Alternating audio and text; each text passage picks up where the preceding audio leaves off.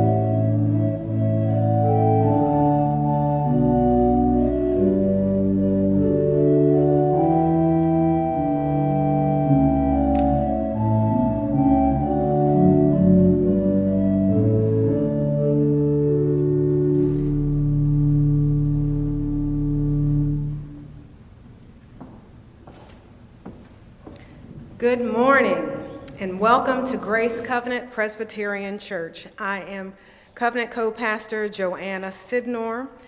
Grace Covenant welcomes all who come to worship, whether in person, whether over the airwaves or online.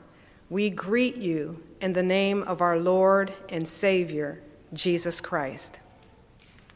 At this time, I want to draw your attention to a few announcements printed in the bulletin. I'm just going to highlight a few. We have a COVID update from the session. Given to the reduction in COVID cases, the session has voted once again to dial back our COVID protocols.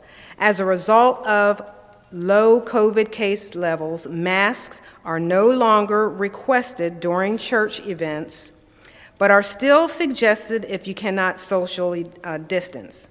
Also, there is no longer a distinction in mask protocols based on whether or not one is COVID vaccinated. Thank you for your understanding, your support, and your prayers. Please note that during the weekdays, masks are still required for everyone when in the hallways or spaces being used by the Child Development Center. This is due to the Child Development Center's COVID protocol. If you or a family member tests positive for COVID after attending a church event, please contact the office at info@gcpcrva.org. Join the Sunday School class that meets at 9:45 each Sunday morning in room 212 or via Zoom.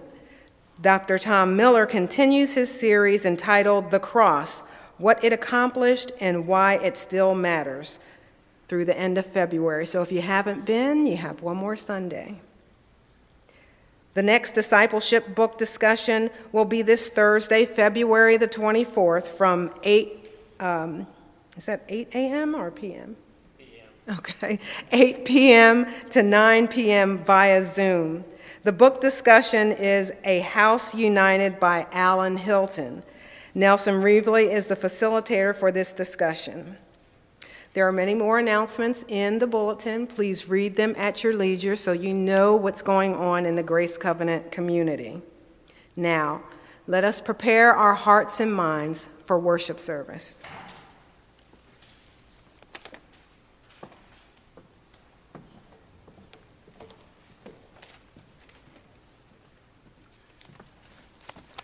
Please stand and join with me in the call to worship as printed in the bulletin. Our help is in the name of the Lord, made heaven and earth. This is the day that the Lord has made. Let us rejoice and be glad in it. Oh, come, let us sing to the Lord and shout with joy to the rock of our salvation. Let us come to God's presence with thanksgiving, singing joyful songs of praise.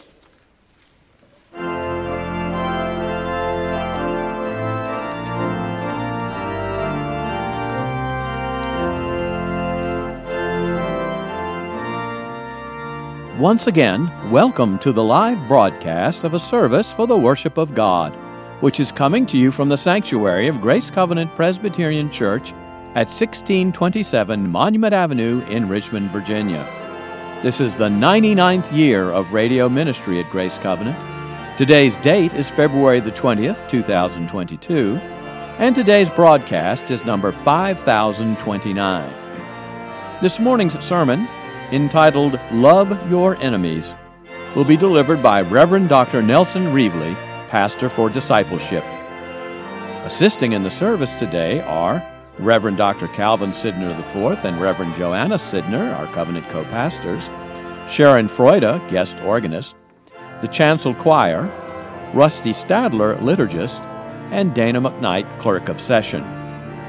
Our opening hymn is Praise Ye the Lord, the Almighty, which is number 482 in the Presbyterian hymnal.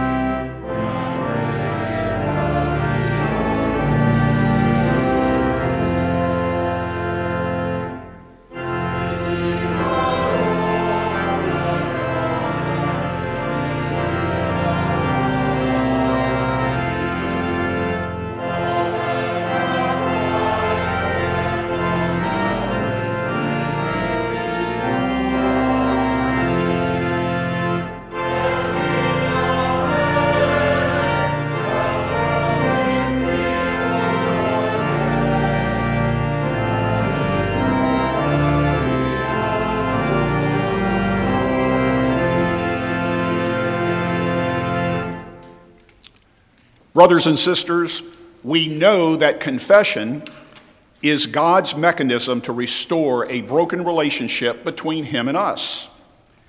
Confession allows us to experience the forgiveness of God, which was purchased by the death of his Son, Jesus Christ, on the cross. So very thankful for God's grace and mercy, let us now recite the prayer of confession as printed in the bulletin. Merciful God, we confess that we stray from your life-giving ways in thought, word, and deed. We fall short of following you with all our heart, soul, and might. And as a result, we fall short of loving our neighbors as ourselves. Graciously reform us in your mercy, create in us a wise heart, and put a new and steadfast spirit within us, so that we may delight in your will and walk in your life-giving ways. Amen.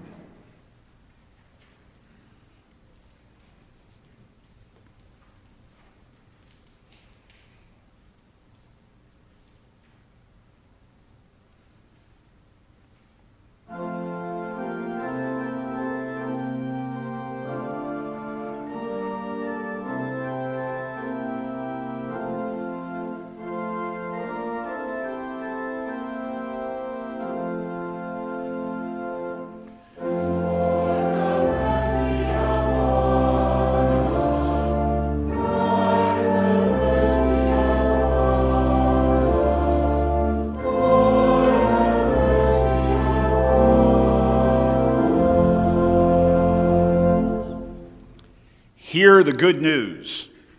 Who is in a position to condemn? Only Christ. And Christ died for us. Christ rose for us. Christ reigns in power for us. Christ prays for us.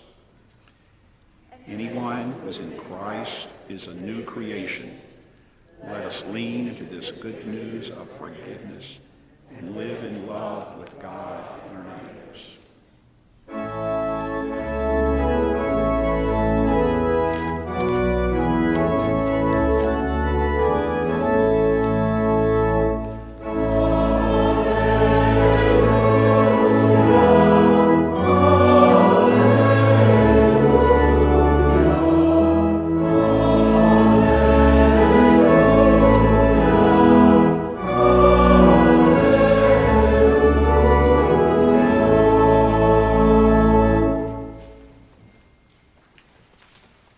Please be seated.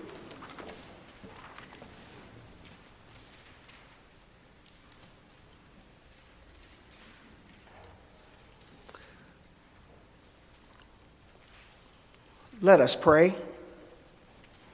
Gracious God, we do not live by bread alone, but by every word that comes from your mouth.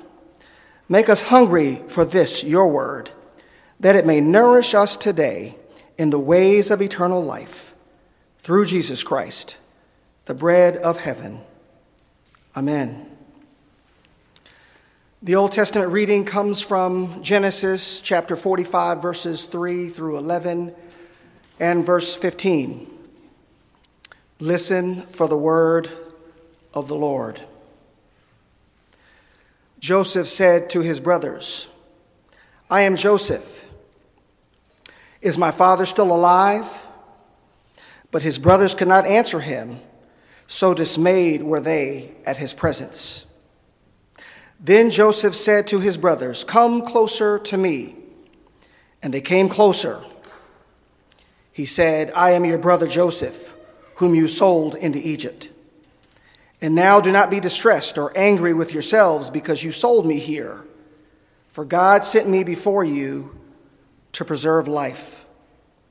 For the famine has been in the land these 2 years, and there are 5 more years in which there will be neither plowing nor harvest. God sent me before you to preserve for you a remnant on earth, and to keep alive for you many survivors.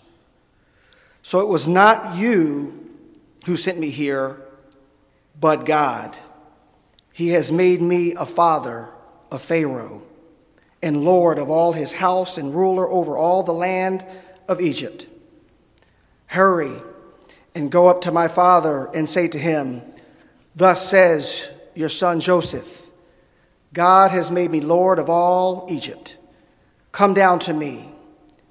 Do not delay.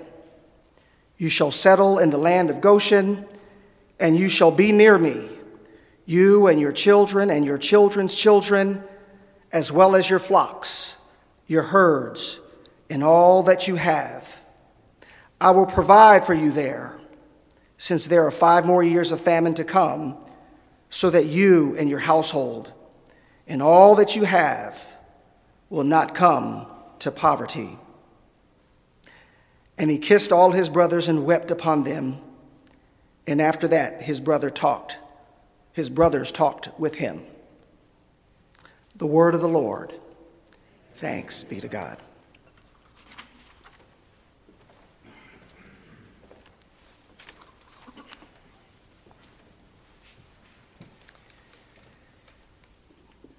Our New Testament passage this morning comes from Luke chapter 6. Listen again to God's word for us. Jesus said, I say to you that listen, love your enemies. Do good to those who hate you. Bless those who curse you. Pray for those who abuse you. If anyone strikes you on the cheek, offer the other also. And from anyone who takes away your coat, do not withhold even your shirt. Give to everyone who begs from you, and if anyone takes away your goods, do not ask for them again. Do to others as you would have them do to you. If you love those who love you, what credit is that to you? For even sinners love those who love them. If you do good to those who do good to you, what credit is that to you? For even sinners do the same. If you lend to those from whom you hope to receive, what credit is that to you? Even sinners lend to sinners to receive as much again. But love your enemies. Do good and lend, expecting nothing in return. And your reward will be great, and you will be children of the Most High, for he is kind to the ungrateful and to the wicked.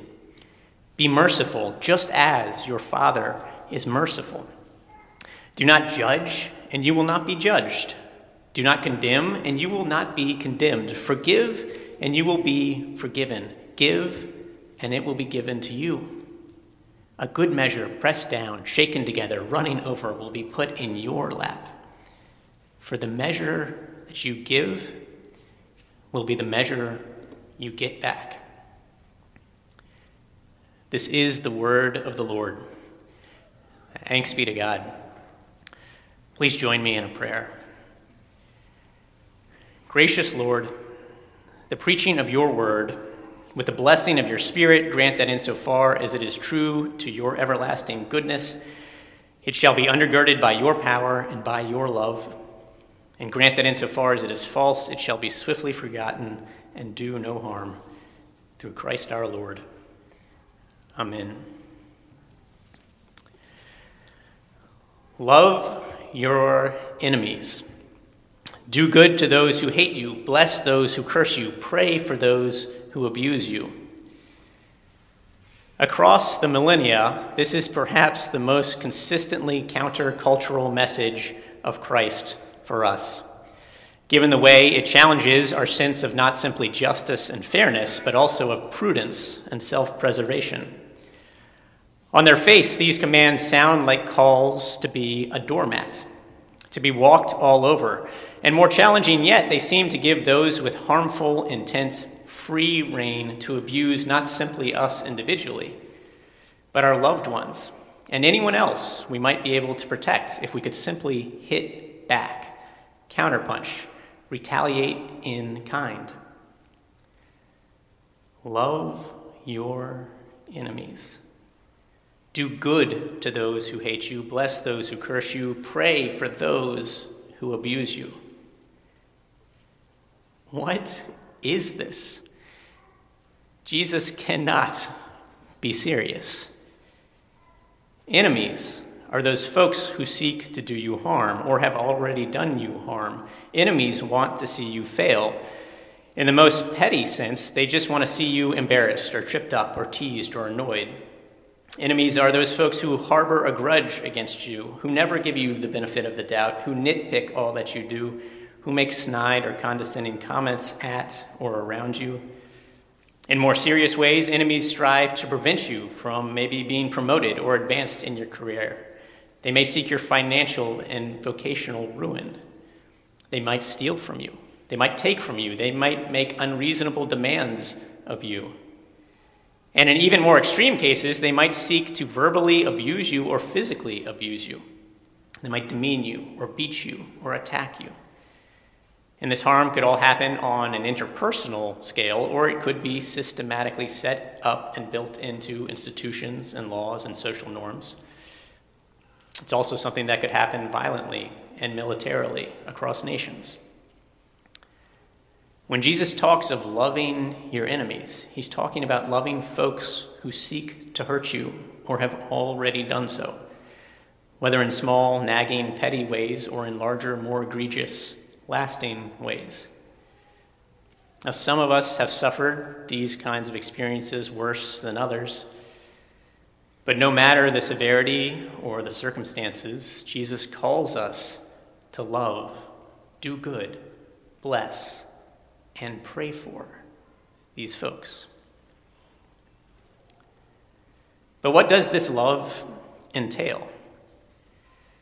We'll hold off this morning from delving into the long-standing debate that Christians have had for millennia about what this means in terms of use of force, especially use of lethal force on a personal or societal scale.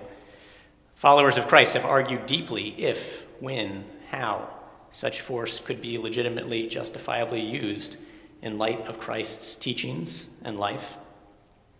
And that's an important conversation to have, but perhaps one best had in something more like a Sunday school setting where discussion could unfold. But to a large extent,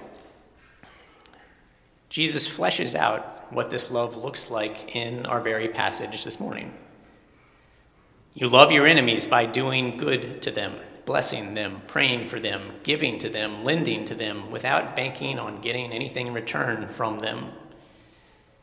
It entails not self-righteously judging them or resentfully condemning them, but rather being merciful and forgiving them, just as God has been merciful with you, with us. In his commentary on Luke, William Barclay notes that embracing this kind of divine love in relationship with those who mistreat us means, quote, no matter what others do to us, we will never allow ourselves to desire anything but their highest good, and will deliberately go out of our way to be good and kind to them. Notice that Barclay's definition is not an anything goes response, and we'll talk about that more later, but it's a response that seeks the well-being of the one who would do you harm. And we know the well-being of any of us entails ultimately a conversion, a turning to love God with all your heart, soul, and might, and to love your neighbor as yourself. Responding in love and in grace, in kindness and forgiveness, with sincere blessings and prayers to those who would do you harm, is an immense and powerful witness, a testimony, an invitation to be drawn and turned into that twin love of God and neighbor. It's about as powerful a testimony as one could imagine. It's also important to notice as well that Barclay's definition of love, this kind of love of enemy as seeking your enemy's well-being, it also focuses on our actions and our intentions in regard to those who would or have done us wrong. This love does not necessarily entail warm and fuzzy feelings, so much as good and gracious actions that flow in line with God's love for us. Martin Luther King Jr. fleshes out this same point in a sermon in his book, Strength to Love, noting that this kind of love of enemies is, quote, an overflowing love. It is the love of God working in the lives of men. And when you rise to love on this level, you begin to love men not because they are likable, but because God loves them. You look at every man and you love him because you know that God loves him. And he might be the worst person you've ever seen. Dr. King continues, and this is what Jesus means, I think, in this very passage when he says, love your enemy. It's significant that he does not say, like your enemy. Like is a sentimental something, an affectionate something. There are a lot of people that I find it difficult to like. I don't like what they do to me. I don't like what they say about me and other people. I don't like their attitudes. I don't like some of the things they're doing. I don't like them. But Jesus says, love them. And love is greater than like. Love is understanding, redemptive goodwill for all men, so that you love everybody because God loves them.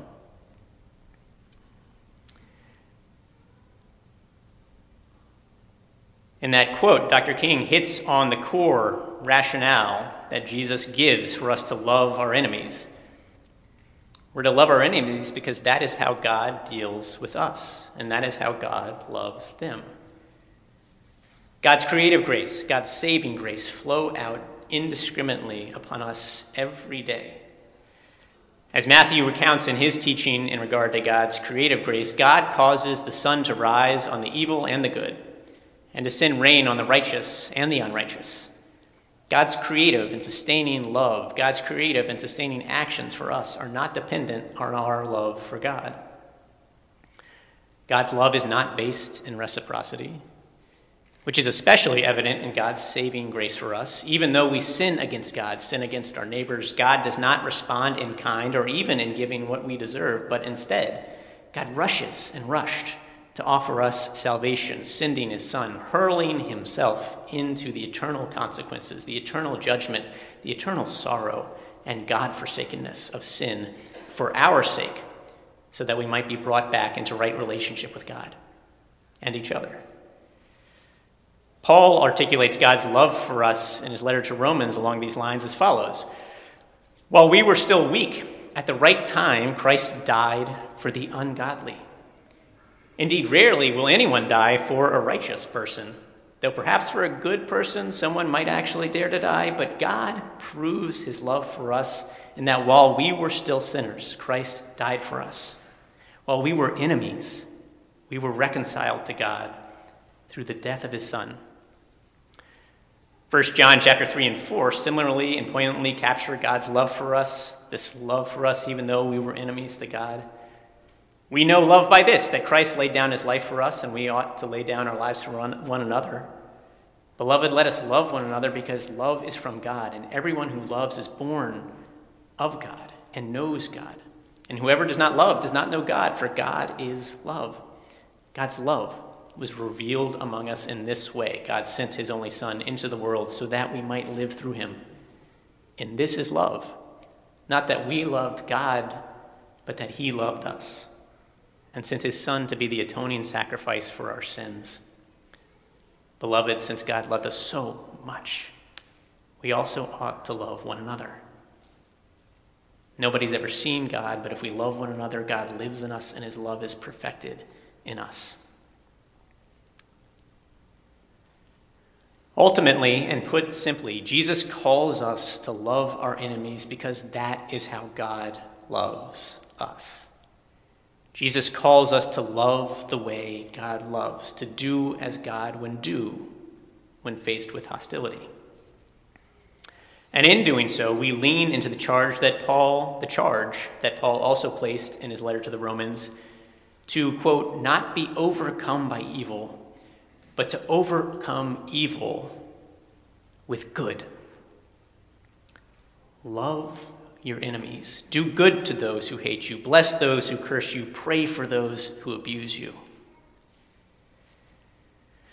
In his book, Loving Our Enemies, Reflections on the Hardest Commandment, the author, Jim Forrest, highlights a powerful example of this kind of love. He tells the story of Louise and Nathan Degra Finreed, a couple who were in their 70s and living in Mason, Tennessee in 1984. Jim Forrest tells of an encounter that they had with a man named Riley Azrano, who had days earlier escaped from a state prison. He was serving a 25-year sentence for second-degree murder. And Riley had burst into their home one February morning in 1984. Forrest writes, Riley aimed a shotgun at Louise and Nathan and shouted, "Don't make me kill you." Louise responded to this nightmarish event as calmly as a grandmother normally responds to cases and accidents that befall a grandchild. "Young man," she said, "I am a Christian lady. I don't believe in violence. Put down that gun and you sit down. I don't allow violence here." Riley obediently put the weapon on the couch. And he said, "Lady, I'm hungry.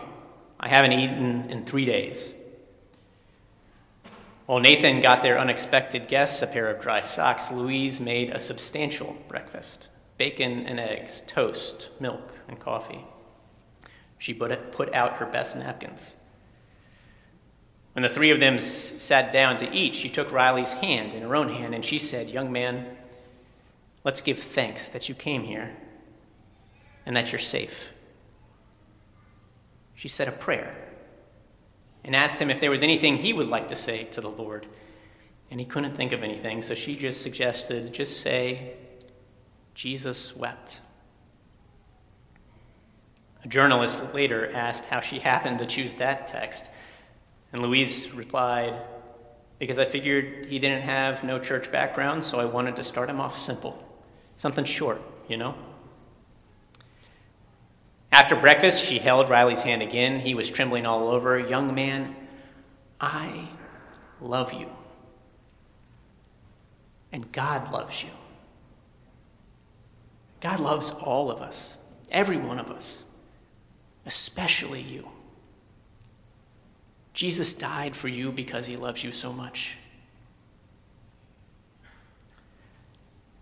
And then the police arrived. And hearing the approaching sirens, Riley said, "They're going to kill me when they get here." But Louise said she was going to go out and talk to them. Standing on her porch, she spoke to the police in the same terms she had spoken to the convict. "Y'all put those guns away. I don't allow no violence here." And the police, as docile in their response to Louise as Riley had been, put their guns back in their holsters. And soon afterward, Riley was taken back to prison. No one was harmed. Louise and Nathan might also have been killed, of course. Good, decent people die tragically every day. But actually, it isn't so surprising that their warm welcome to a frightened man provided them with more security than any gun. Louise had an enormous impact on Riley's life.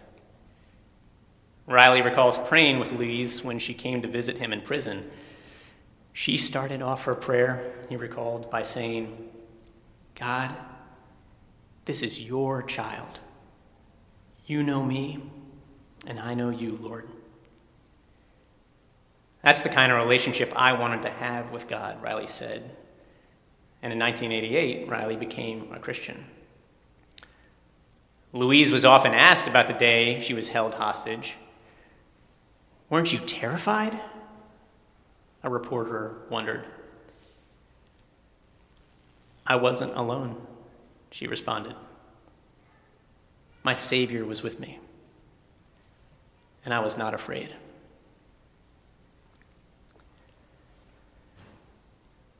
Louise and Nathan have powerful testimony and embodiment of the love of those who would do you harm, doing good for them, blessing them, praying for them, and doing so in ways that are transformative in the kind of mercy and care that you show. Many of us, if not most of us, have not necessarily had that dramatic and life-threatening an encounter, an opportunity to let God's love shine so graciously and courageously through us. But I think one place it's a little bit more close to our everyday lives, where the call to love our enemies does land for most, if not all of us, again in an everyday kind of way, is something that is important, especially in our polarized times. And it has to do with the ways in which it has become all too easy to see those who disagree with us as enemies. In his book, A House United, which we'll have a chance to talk about this Thursday evening, Alan Hilton notes the ways that it has become very easy to see those who disagree with you about what's going on in the world and what should be going on in the world as enemies, as those who are out to harm us, to harm our loved ones, to harm institutions, ideals, traditions, aspirations we hold dear. We often see those who disagree with us as, at best, ignorant of some key facts, and more likely, just not very smart, and at worst, as outright malicious, outright seeking to do us harm. As Hilton writes in his book, quote, "We often live with the stunted, simplistic conviction that the world will only be better off without, quote unquote, them." And he continues, "In our time, Christians have stepped into the left-right battles over abortion, the Christian identity of the United States, the immorality of entertainment media, gun laws, recreational drug use, immigration, a host of other issues. Right-wing and left-wing Christian leaders pronounce on these issues and then lather up like-thinking congregations until they self-righteously dismiss their Christian brothers and sisters on the other side of the issue." One of the key things that Hilton encourages, in line with the call to love one's enemies, as well as whether they're direct enemies or those we just perceive as enemies, Hilton calls on us to, quote, "learn and practice collaborating and building community across our differences." He encourages us to learn how to disagree well and constructively, rather in ways that generate mutual distrust, demonization, resentment. He sees learning to disagree well and to work across differences as a skill that the church in particular can and should lead the way in practicing and in sharing with the broader community. Hilton holds, quote, "The people of our country need someone to teach them how to find things they can do together well, how to stay in the same room when they disagree on important things, and how to talk to one another about those important things long enough to make something better than either person could have done alone. Loving our neighbor as ourselves and being faithful citizens of our nation may just require this kind of ministry," Hilton writes. Along these lines, and along all that we've been talking about this morning together, brothers and sisters, loving our enemies ultimately entails leaning and living into the kind of prayerful words that are attributed to St. Francis of Assisi, words we will shortly sing in our hymn. "Lord, make each of us an instrument of your peace. Where there is hatred, let us sow love. Where there is injury, pardon. Where there is doubt, faith. Where there is despair, hope. Where there is darkness, light. Where there is sadness, joy. Jesus our Lord, grant that we may not so much seek to be consoled as to console, to be understood as to understand, to be loved as to love. For it is in giving that we receive. It is in pardoning that we are pardoned. And it is in dying that we are born to eternal life. To God be the glory, brothers and sisters, forever and ever. Amen. And let us stand together now and sing our hymn, "Lord, make us servants of your peace."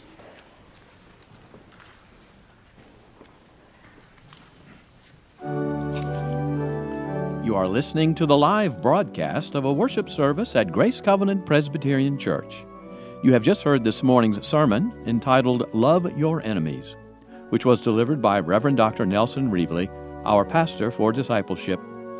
The congregation will now join in singing "Lord, Make Us Servants of Your Peace," which is number 374 in the Presbyterian hymnal.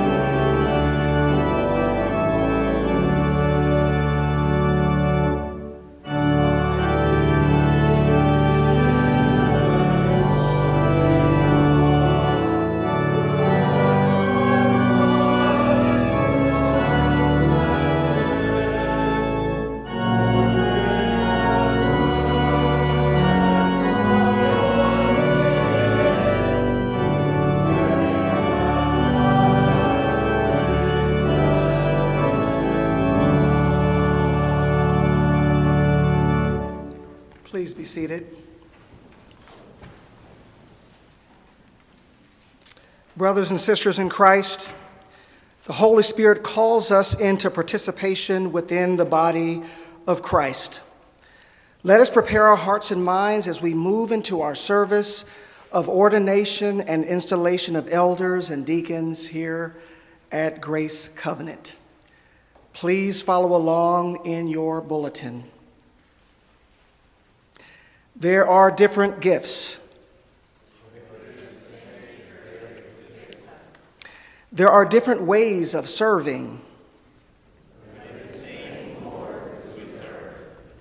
God works through different people in different ways.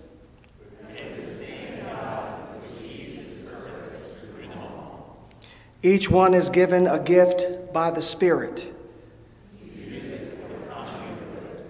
Together, we are the body of Christ.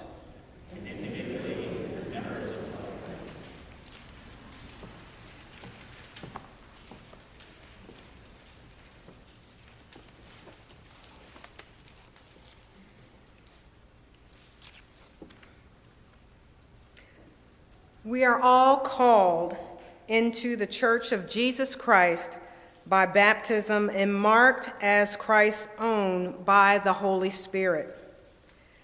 This is our common calling, to be disciples of Jesus Christ and servants of our Lord.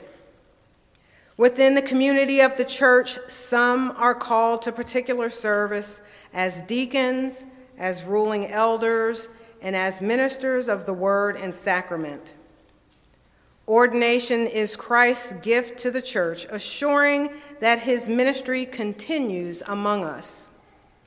Through ordination, God provides for acts of care and compassion in the world, for the ordering and governance of the church, and for the preaching of the word and celebration of the sacraments. At this time, we'll have the clerk of session come forward.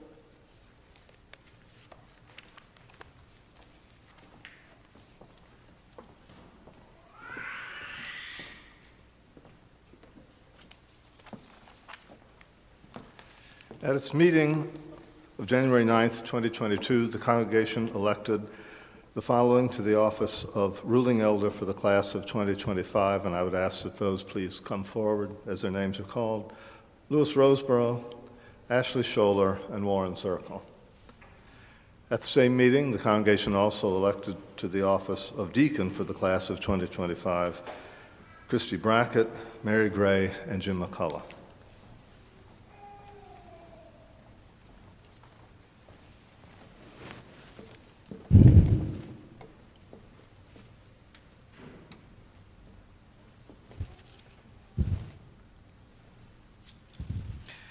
Please stand as the elders and deacons elect profess their faith.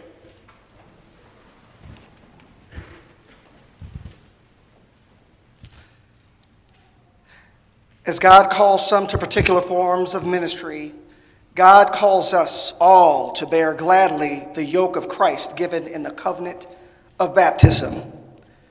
Let us therefore reaffirm our baptismal vows, renouncing all that opposes God and God's rule, and affirming the faith of the Holy Catholic Church. Trusting in the gracious mercy of God, do you turn from the ways of sin and renounce the evil and its power in the world? Do you turn to Jesus Christ and accept him as your Lord and Savior, trusting in his grace and love? Will you be Christ's faithful disciple, obeying his word and showing his love? With the whole church, let us confess our faith by stating the Apostles' Creed as printed in your bulletin.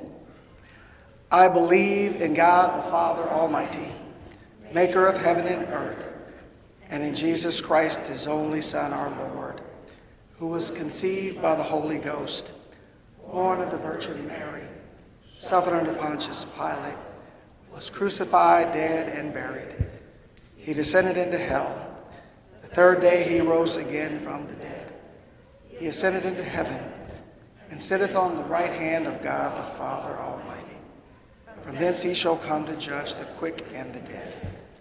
I believe in the Holy Ghost, the Holy Catholic Church, the communion of saints, the forgiveness of sins, the resurrection of the body, and the life everlasting. Amen. You may be seated.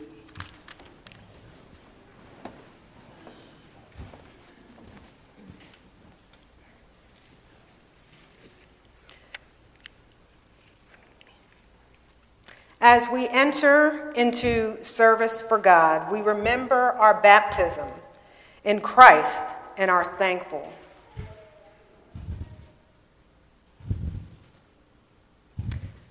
We praise you for the sending of your Son, Jesus Christ, who for all of us was baptized in the waters of the Jordan. The Lord be with you. And also with you. Let us give thanks to our God. It is right to give our thanks and praise. Gracious and eternal God, with joy we give you thanks and praise.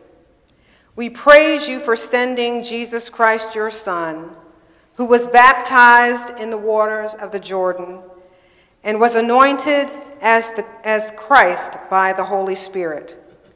Through the baptism of his death and resurrection, you set us free from the bondage of sin and death and give us cleansing and rebirth. By your Holy Spirit, renew us, that we may be empowered to do your will and continue forever in the risen life of Christ, to whom you, with you, and the Holy Spirit, be all glory and honor now and forever. Amen. Amen.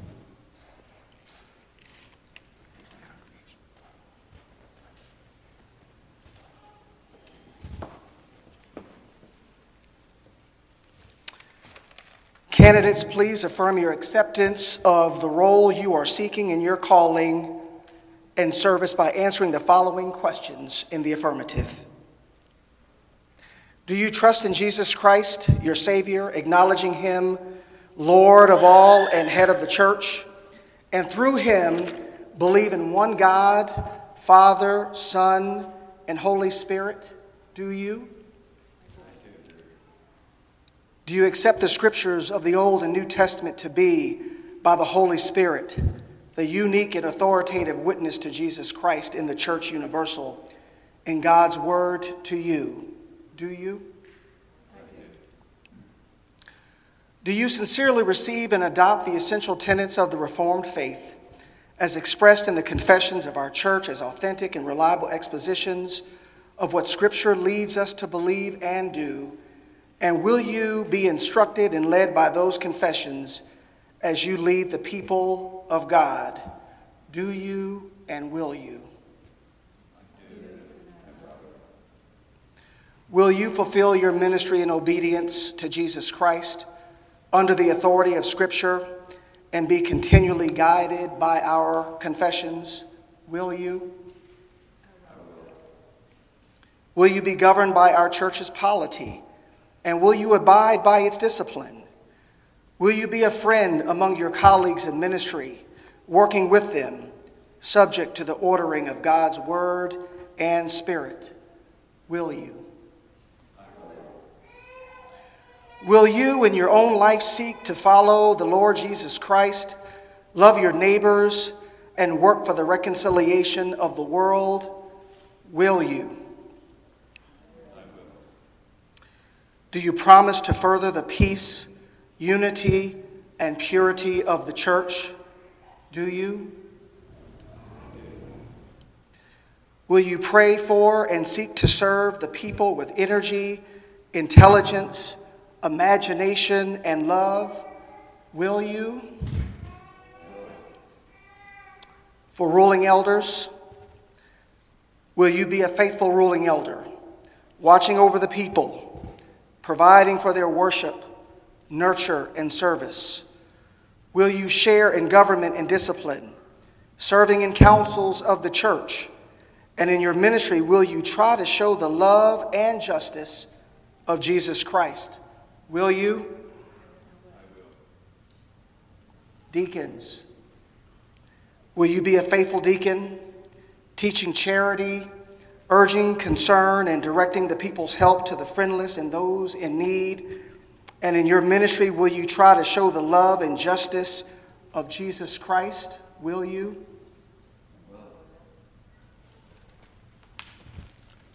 Please stand. Do we, the members of the church, accept Louis Roseborough, Ashley Scholler, Warren Zirkle, Christy Brackett, Mary Gray, and Jim McCullough as ruling elders and deacons, chosen by God through the voice of this congregation to lead us in the way of Jesus Christ? Do we agree to pray for them, to encourage them, to respect their decisions, and to follow as they guide us, serving Jesus Christ, who alone is head of the church?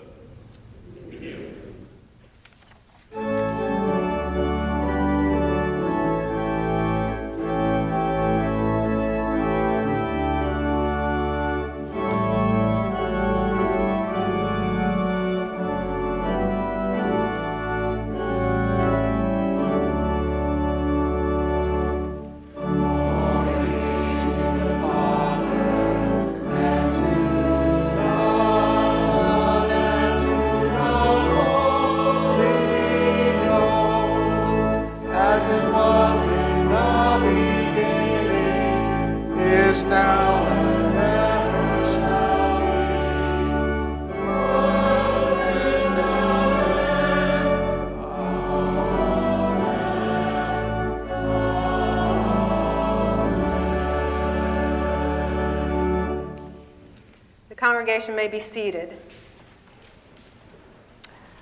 Will Reverend John Scholler come forward and lay hands on Ashley Scholler? All ordained pastors and ruling elders may stand where they are and raise your hand towards Ashley.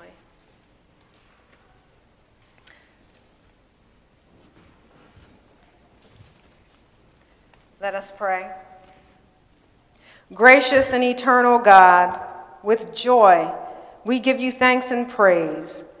We praise you for Jesus Christ, who came not to be served, but to serve, and to give his life to set others free.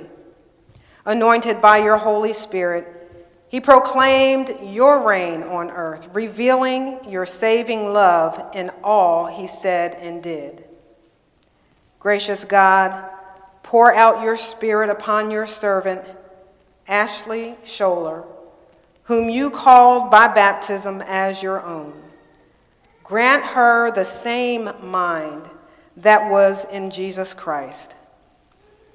We also give thanks, O Lord, for your servants, Louis Roseborough, Warren Zirkle, Christy Brackett, Mary Gray, and Jim McCullough, as they continue in the ministry to which you have called them. Help them to rely on the gifts of your Holy Spirit and to follow Christ faithfully in this calling. Gracious God, pour out your Spirit of power and truth upon the whole church, that we may be for you a holy people baptized to serve you in the world. Sustain your church in ministry. Ground us in the gospel. Secure our hope in Christ. Strengthen our service to the outcast. And increase our love for one another. Show us the transforming power of your grace in our life together, that we may be effective servants of the gospel, offering a compelling witness to the world to the good news of Christ Jesus our Lord. Amen.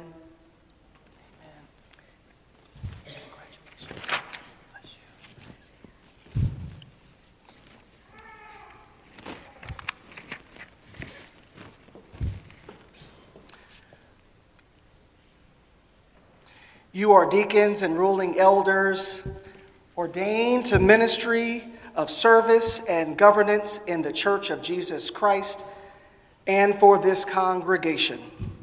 Be faithful and true in your ministry so that your whole life will bear witness to the crucified and risen Christ.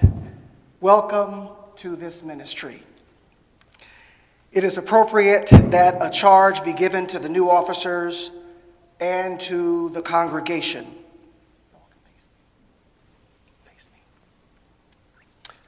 To the elders,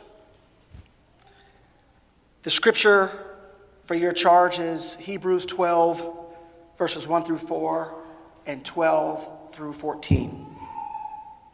Therefore, since we are surrounded by so great a cloud of witnesses, let us also lay aside every weight and the sin that clings so closely, and let us run with perseverance the race that is set before us, looking to Jesus, the pioneer and perfecter of our faith, who, for the sake of the joy that was set before him, endured the cross, disregarding its shame, and has taken his seat at the right hand of the throne of God. Consider him who endured such hostility against himself from sinners, so that you may not grow weary or lose heart. In your struggle against sin, you have not yet resisted to the point of shedding your blood. Therefore, let your drooping hands and strengthen your weak knees, and make straight paths for your feet, so that what is lame may not be put out of joint, but rather be healed. Pursue peace with everyone, and the holiness without which no one will see the Lord. To the deacons, the charge comes from Matthew chapter 9, verses 35 to 38. Then Jesus went out about all the cities and villages, teaching in their synagogues and proclaiming the good news of the kingdom and curing every disease and every sickness. When he saw the crowds, he had compassion for them, because they were harassed and helpless, like sheep without a shepherd. Then he said to his disciples, "The harvest is plentiful, but the laborers are few. Therefore ask the Lord of the harvest to send out laborers into his harvest." And to the congregation, let the same mind be in you that was in Christ Jesus. Though he was in the form of God, did not regard equality with God as something to be exploited, but emptied himself, taking on the form of a slave. Being born in human likeness and being found in human form, he humbled himself and became obedient to the point of death, even death on a cross. Therefore God also highly exalted him and gave him the name that is above every name, so that at the name of Jesus every knee should bend, in heaven and on earth and under the earth, and every tongue should confess that Jesus Christ is Lord, to the glory of God the Father. To God be the glory. Congratulations. And amen. Amen. Please let us join in welcoming the hand of fellowship to our elders and our deacons immediately following the worship service in our social room. You may be seated.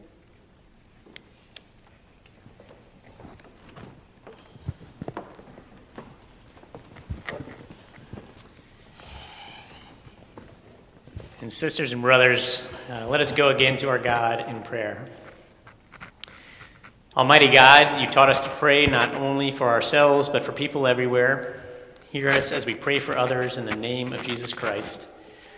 Lord, we ask that you inspire the whole church with your power and your peace, that you keep our hearts and our minds awake and faithful to your work of generosity and compassion and peace. Lord, lead us in the way of love for our enemies, both those who truly are out to harm us, as well as those who we simply perceive as such, because we haven't taken time to sit down and get to know them.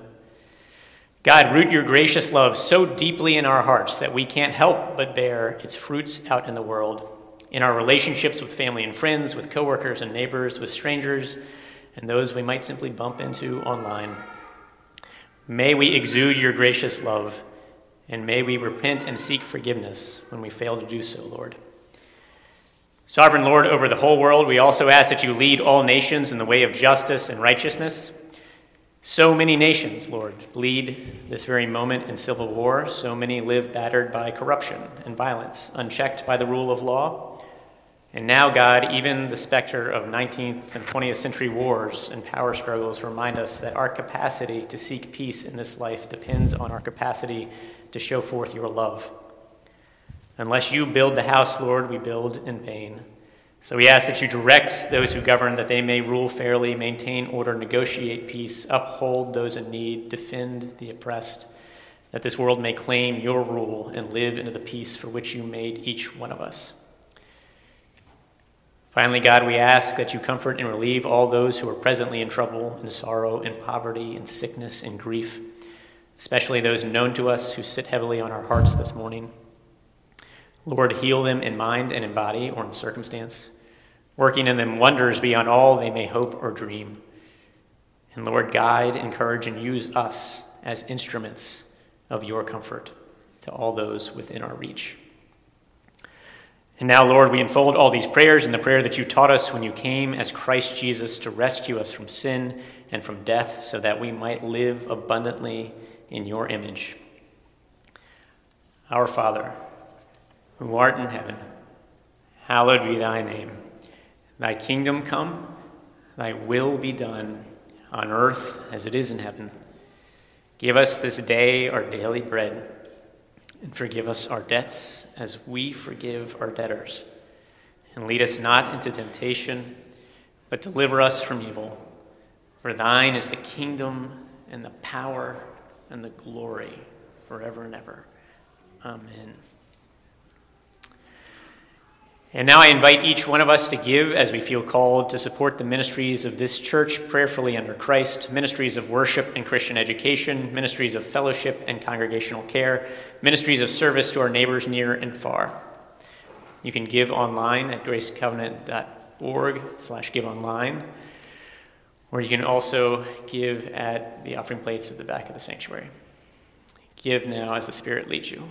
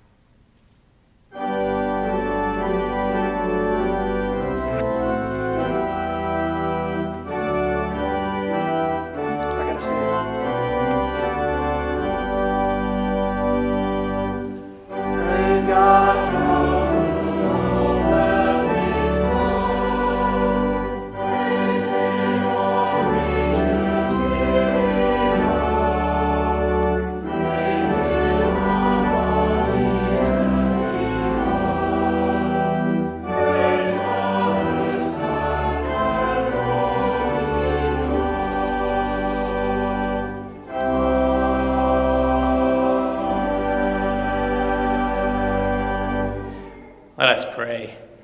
Lord, thank you for these gifts that come from the bounty of your good creation.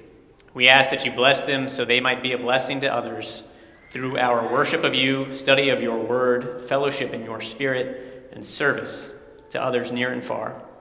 Make us wise and effective stewards to the glory of your name. It's in Christ's name that we pray. Amen. And let us join together in our closing hymn, The King of Love, My Shepherd Is.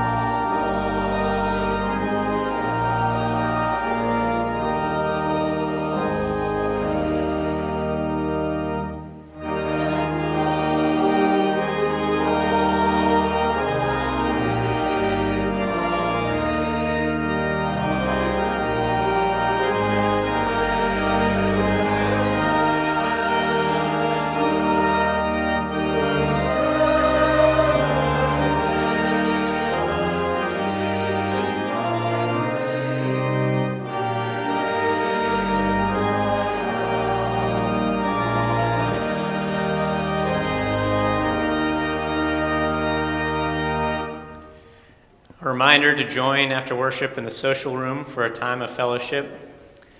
And now, sisters and brothers, as we go forth to love the Lord our God and to love our neighbor as ourselves, the Lord bless you and keep you. The Lord make his face to shine upon you and be gracious to you. The Lord lift up his countenance upon you and give you peace, now and forevermore. Amen.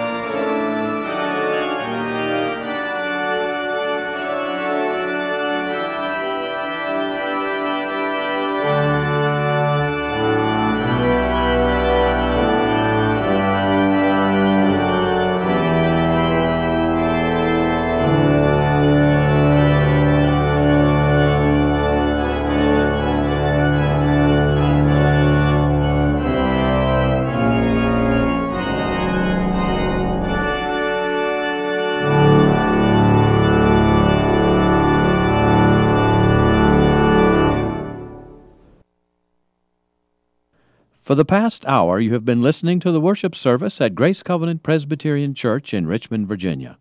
Please join us again next Sunday through our radio ministry or in our sanctuary at 1627 Monument Avenue. I'd like to remind you about the next Red Cross blood drive that will be held here at the church on Good Friday, April 15th, between 9 a.m. and 3 p.m. in the Fellowship Hall. Your announcer today has been John Harris, and the engineer was Steve Kemp. This service streams live and can be accessed through the Grace Covenant website, which is grace-covenant.org.